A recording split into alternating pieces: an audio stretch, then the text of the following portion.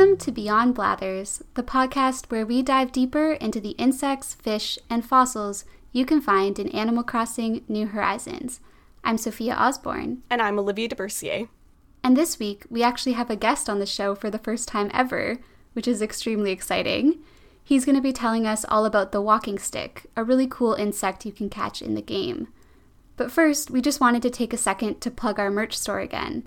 If you haven't checked it out yet, definitely go to beyondblathers.square.site and take a look at the stickers, postcards, and Atlas moth pin and see if anything catches your eye. We really appreciate all the support. And thanks so much to everyone who's bought something so far. It's been really exciting. And just to remind you again, that's beyondblathers.square.site. Okay, cool. Now on to the walking stick. Yes, so we're here with Alon, which is very exciting. Alon and I met at the museum, at the Royal Alberta Museum, where we volunteer in the bug lab. Well, I guess the bug room and the bug hatchery. So we're just surrounded by bugs all the time. And Alon has a lot of experience in entomology, so I'm going to let him introduce himself, talk a little bit about that, but we're really excited to have him on. Thanks, Olivia. I'm really excited to be here. So a little bit about myself. I am the course facilitator for Bugs 101 at the U of A, which is also an online course that can be taken on Coursera.com for free. So if you want to learn more about bugs, you can check that out. And as Olivia said, I also volunteer at the Bug Gallery at the Royal Alberta Museum. So I really love working with bugs, and I've been there for a long time now. Hopefully I'll never leave. So that's a little bit about myself. That's great. Yeah, thank you so much for being here. We're really excited. My pleasure. Okay, so if you bring a walking stick to Blathers, he'll say, "The walking stick looks just like a twig, does it not? Hoo! It even has knots like a real twig would. These bashful bugs mimic plants in this way to hide from predators. A noble goal, you might say. But though the deceptive wretches fool some, they do not fool me. I see these bugs for what they are. Monsters, plain and simple. I say, did you know that walking sticks can grow to 2 feet long? Imagine running into one. Surely I would faint." It's a pretty aggressive take on that. Yeah, like, how do we feel about that, Alon? I think it's a little harsh, to be honest. While their size is certainly monstrous at times, they're really gentle giants. They're pretty much totally harmless to humans, and so I don't think anyone needs to be afraid of them. In fact, when I get people coming to the Royal Alberta Museum that are a little bit nervous about insects, this is typically the insect that I will bring out to show them first. Yeah, so can you tell us a little bit about them and why should people not be afraid? Why are they gentle giants of the insect world? Yeah. So first, I'll just give you guys a little bit of a lowdown about what the name means. So stick bugs, also known as walking sticks, and stick insects make up the order Phasmatodea. So this is an order of insects. And the name Phasmatodea is actually kind of interesting. It comes from the Greek root phasm, which means phantom, referring to their cryptic appearance. They're almost phantom-like in that you can't really spot them when they're out in the wild. So most stick bugs look, as you'd expect, like sticks. However, many members of the order Phasmatodea might also look like leaves, like the leaf bugs, which you can also find in Animal Crossing. And even some will camouflage by looking like other plant parts, and some even look like they're covered in moss. And so they can have some variable appearance, but typically they'll look like a stick or a branch. So in terms of that variable appearance, do they tend to be pretty small? Do they tend to be kind of medium-sized? Can you tell us a bit about that? So they can be quite variable in size. You might get some that only grow to a max of a couple inches in length, but typically they are quite large. In fact, they're the largest insects in the world by length. The longest one ever recorded was measured at being 64 centimeters, so certainly over 2 feet. So these are quite large insects. Now, even though most of them are quite big, they can actually still fly, which is quite impressive when you're such a big bug. So of course, like all insects, only the adult stick insects have wings. No juvenile insects will have wings, only adults. Now, you can see the wings beginning to develop in the late-stage juveniles as these little wing buds on their back. They look kind of like little backpacks, and that's where the wings are developing. Finally, when they're adults, they'll grow a full set of wings. Now, the males will have large hind wings, and these are the ones that power flight, while the forewings, the front wings, are kind of just stiffened into these protective structures called tegmina. The tegmina, the forewings, protect the delicate hind wings from damage and help them to kind of camouflage a little bit better so no one can see the wings. Now, the males have these large wings, and they also have very skinny bodies, and this allows them to fly. The females, however, even when they do have wings, are typically too heavy to fly. They're really heavy because they're full of eggs. The females are the ones that have to do the work of producing these large eggs that the offspring are in. So the males are typically the only ones that can fly, and even when you do find wings in females, they're simply too big to fly. There are, however, plenty of stick bugs that have lost their wings completely and don't have wings at all. They may have vestigial little wings that are no longer useful, which may mean that these species will lose their wings over evolutionary time as well, since they're not really used anymore. Those that do have wings are not very good flyers, and only the males will fly. They'll typically do so at night when most visual predators are less active, since their flying is just not very good. They can't move very fast or go very far, but it's certainly faster than walking around, which is really their only other alternative. That's so cool. And so you mentioned before that they camouflage really well, like they can look like they're covered in moss or leaves. How does that work? How does that mimicry happen? So mimicry versus camouflage is actually a little bit different, and stick bugs do both. So mimicry is when you mimic another structure of a plant, such as a thorn or a stick, whereas camouflage is when you're just blending into your surroundings. So the mossy stick insect is using camouflage. He's just kind of blending into the moss, whereas most other stick insects and leaf bugs use mimicry. So because they don't fly very well and they're not very fast, they'll rely on mimicry in order to escape predators, or rather, to prevent predators from finding them in the first place. So their color and their shape are very convincing. They're often green, but they might actually change color to brown during the dry season to match the more dry surroundings. When they feel threatened, they'll sit very, very still, making them very difficult to spot in their natural habitat. Now, what's interesting about stick bugs is not only their appearance mimics sticks, but even their behavior is adapted to suit their mimicry.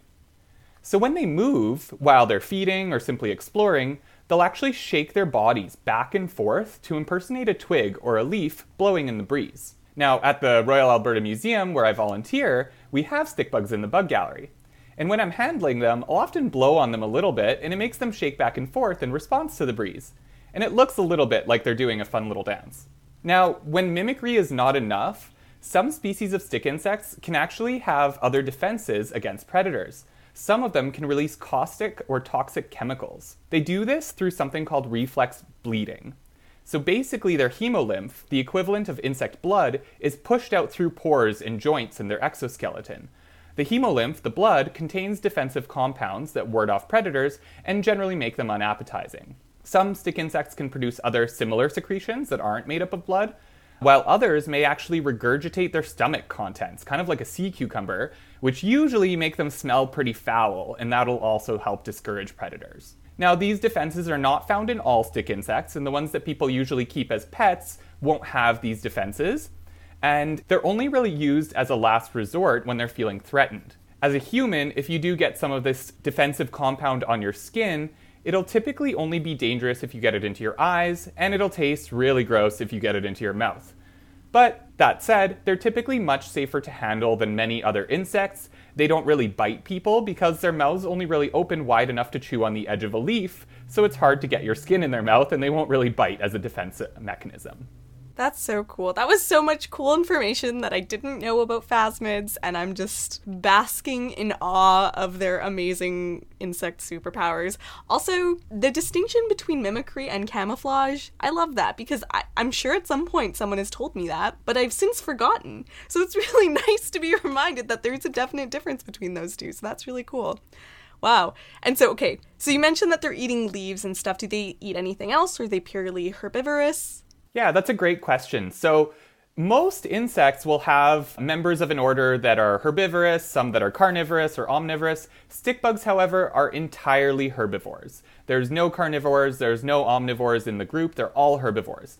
They almost exclusively eat leaves, but they can eat other plant tissues, such as soft parts of the flowers or the new growth of fresh stems and branches. So they'll eat different parts of the plants, but most of the time they're just eating leaves. And some of them might only eat a few species of plants, while others might eat multiple different kinds of species. It really just depends on the individual stick insect species. Yeah, I think that's one of my favorite things about dealing with the phasmids at the museum is we don't have to take out any rotten fruit from their tanks, so that's kind of a nice treat.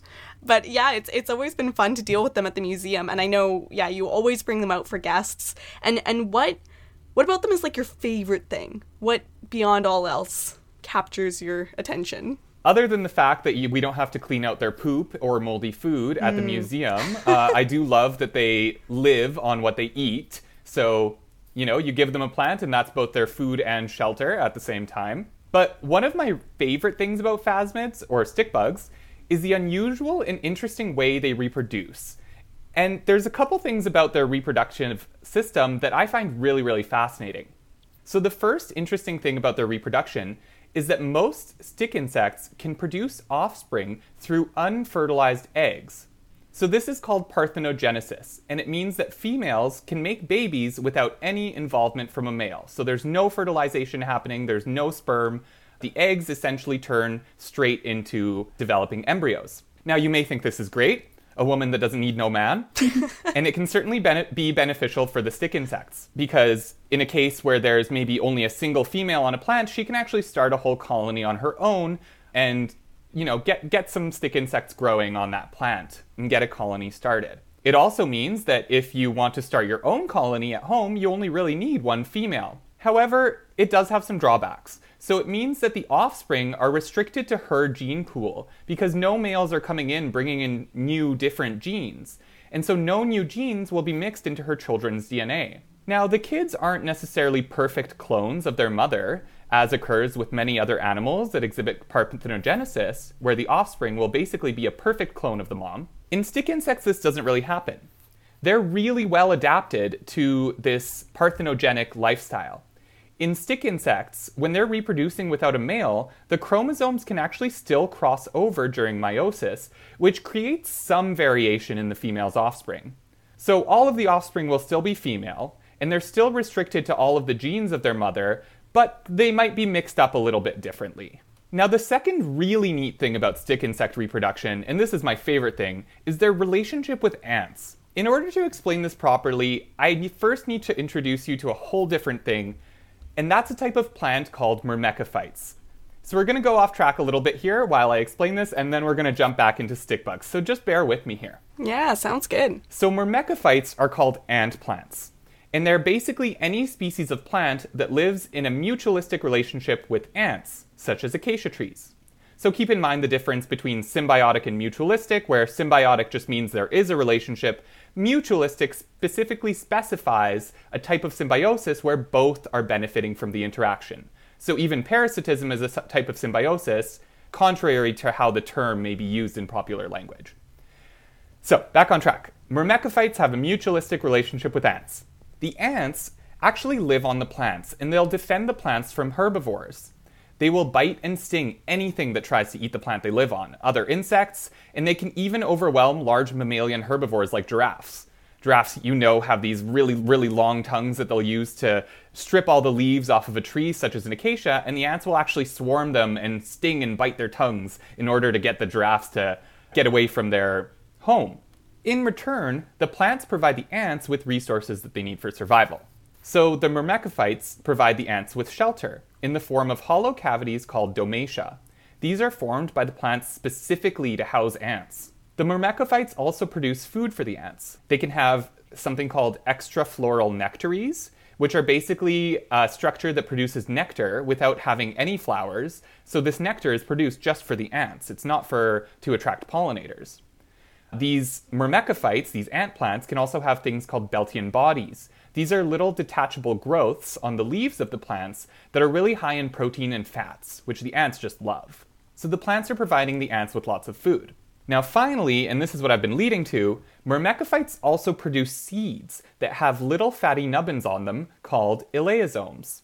These elaiosomes are full of nutrients that the ants need, and the ants will forage for the seeds and bring them back to the safety of the nest. In the nest, the ants will consume the elaiosomes and leave the rest of the seed intact. In fact, they'll just leave the seed in their nest. The seed has now been transported to the safety of an underground ant's nest away from seed predators like birds. The ants' nests are also high in fertilizer for the seeds, in the form of the ant waste, so the seeds are really set up in the best place they could be to germinate and grow.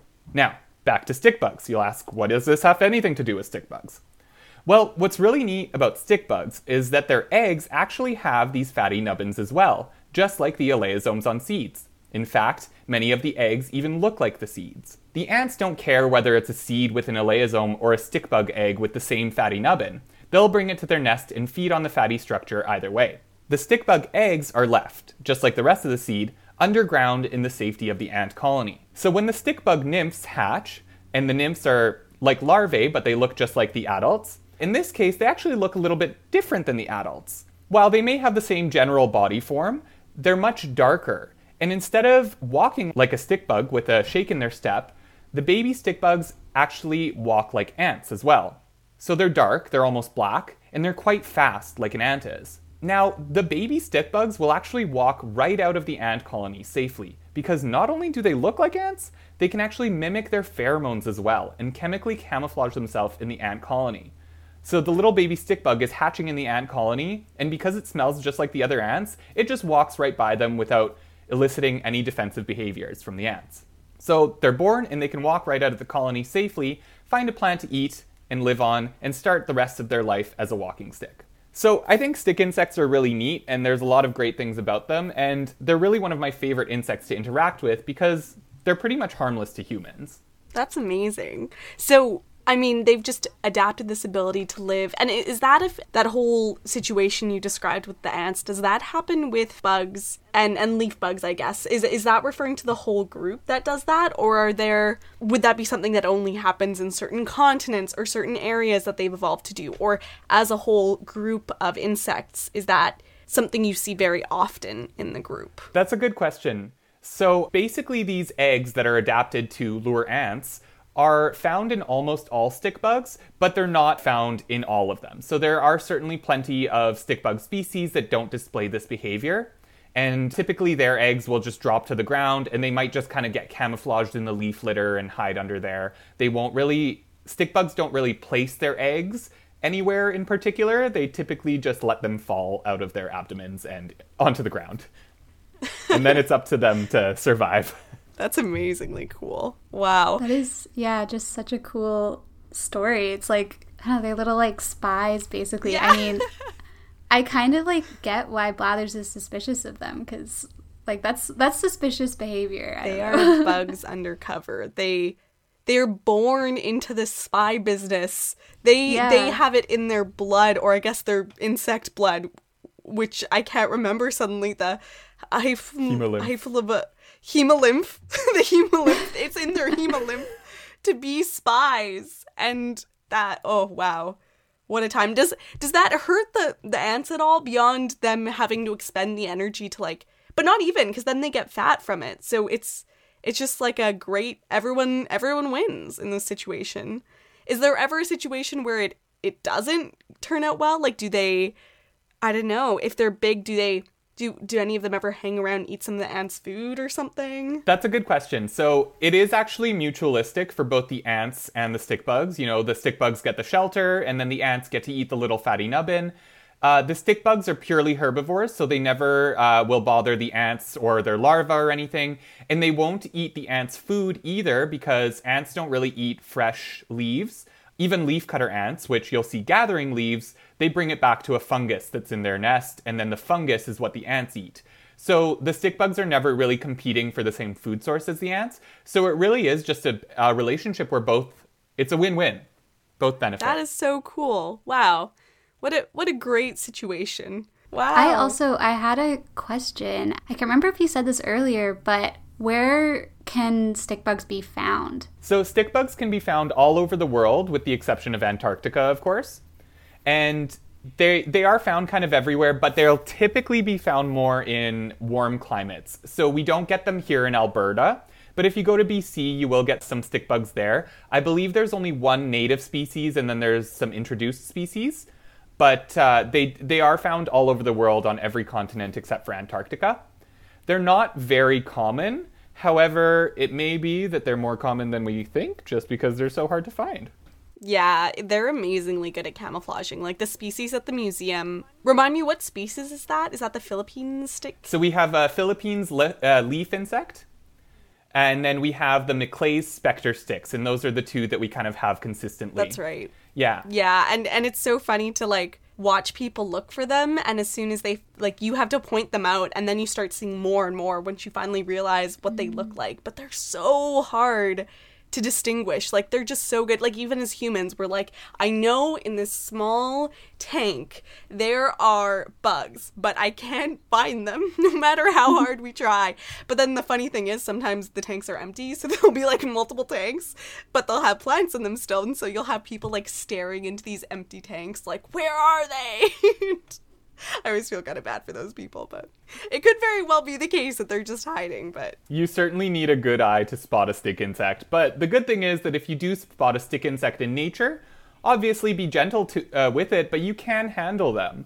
The worst thing they can do is get a little bit of that defensive compound on your skin, and as long as you're not touching your face right afterwards, it's fine. So... while blathers may have a point, they're kind of tricksters, in both when they're at babies and adults, they're pretty much harmless, and so it's nothing to be afraid of. You know, maybe skeptical, but no need to fear them. And Ilan, I don't know if you know off the top of your head, but we like to talk on the podcast about like sort of their conservation status usually of the species, or kind of how they're doing in the wild, and if there's anything like that people can do to help them besides obviously I guess being gentle if you see one or something. Would you be able to speak to that at all? Yeah, so stick bugs, the Phasmatodea, of course there's lots of different species, and plenty of them are rare or perhaps endangered, but it's really hard to monitor them because they camouflage so well, and so a lot of the data might actually be pretty unreliable. In general, though, the group is not really in any danger of going extinct anytime soon. There's plenty of stick bugs that are quite common around the world, and they're not really typically pests on our agriculture, at least not major pests. And so we don't really have a problem with them, and it's mostly habitat loss that will kind of harm their population. So it's when their food source is, you know, removed for agriculture or for urbanization, that's when they're at risk. So long as their food plants are around, they're going to do just fine. They're not very sensitive to things like climate change, and so with the exception of their host plants being in danger, the stick bugs are typically going to be okay. In Alberta, we don't really have native stick bugs, but if you do want to support the stick bugs, you can look up what species are native to your area and plant some of those crops in your garden, or some of those plants in your garden, rather. They may not necessarily be crops.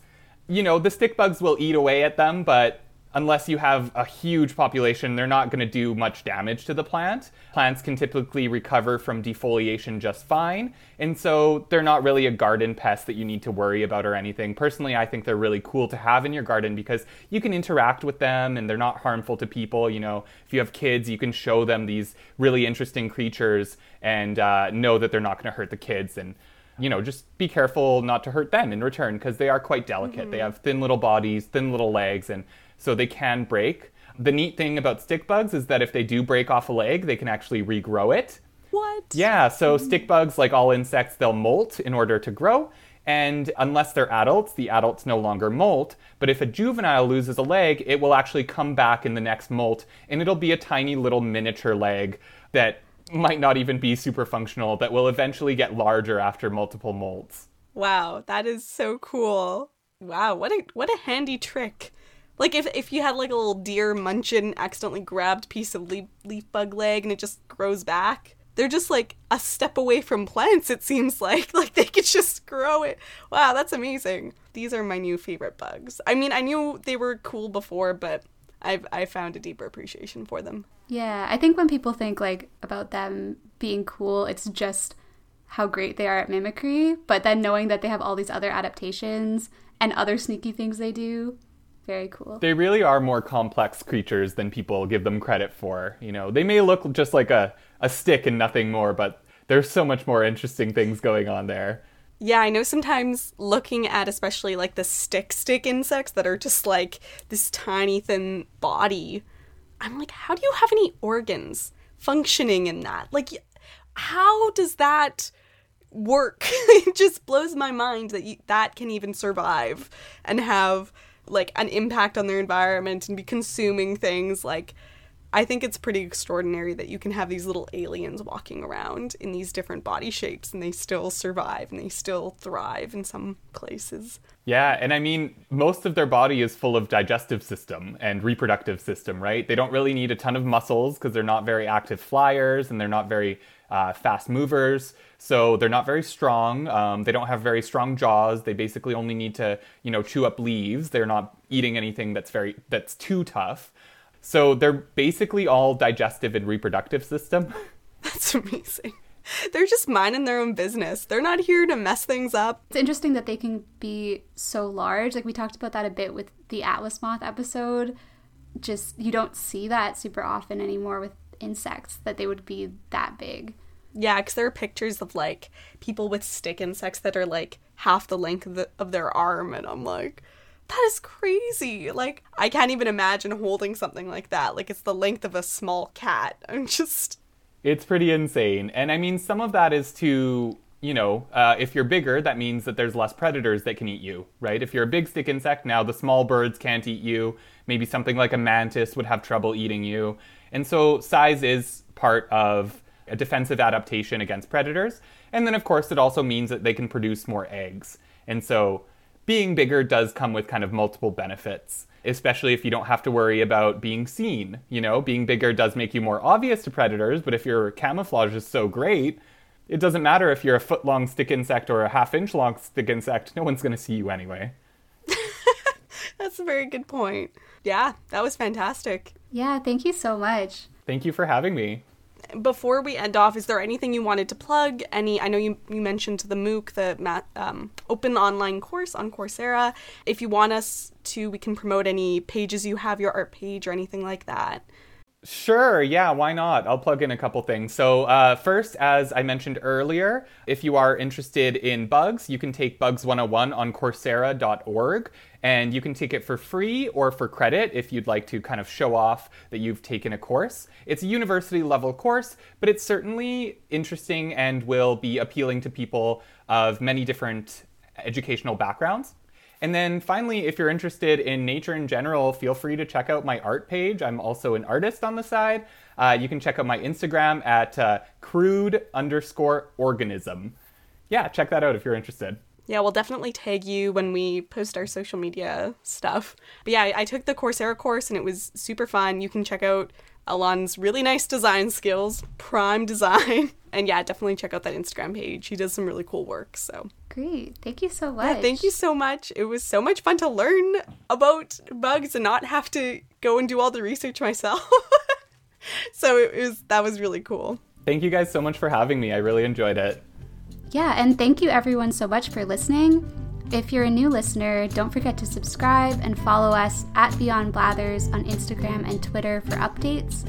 And please, everyone, go check out our merch store at beyondblathers.square.site. Tune in next week to learn more about the insects, fish, and fossils you can find in Animal Crossing New Horizons. Bye! Bye!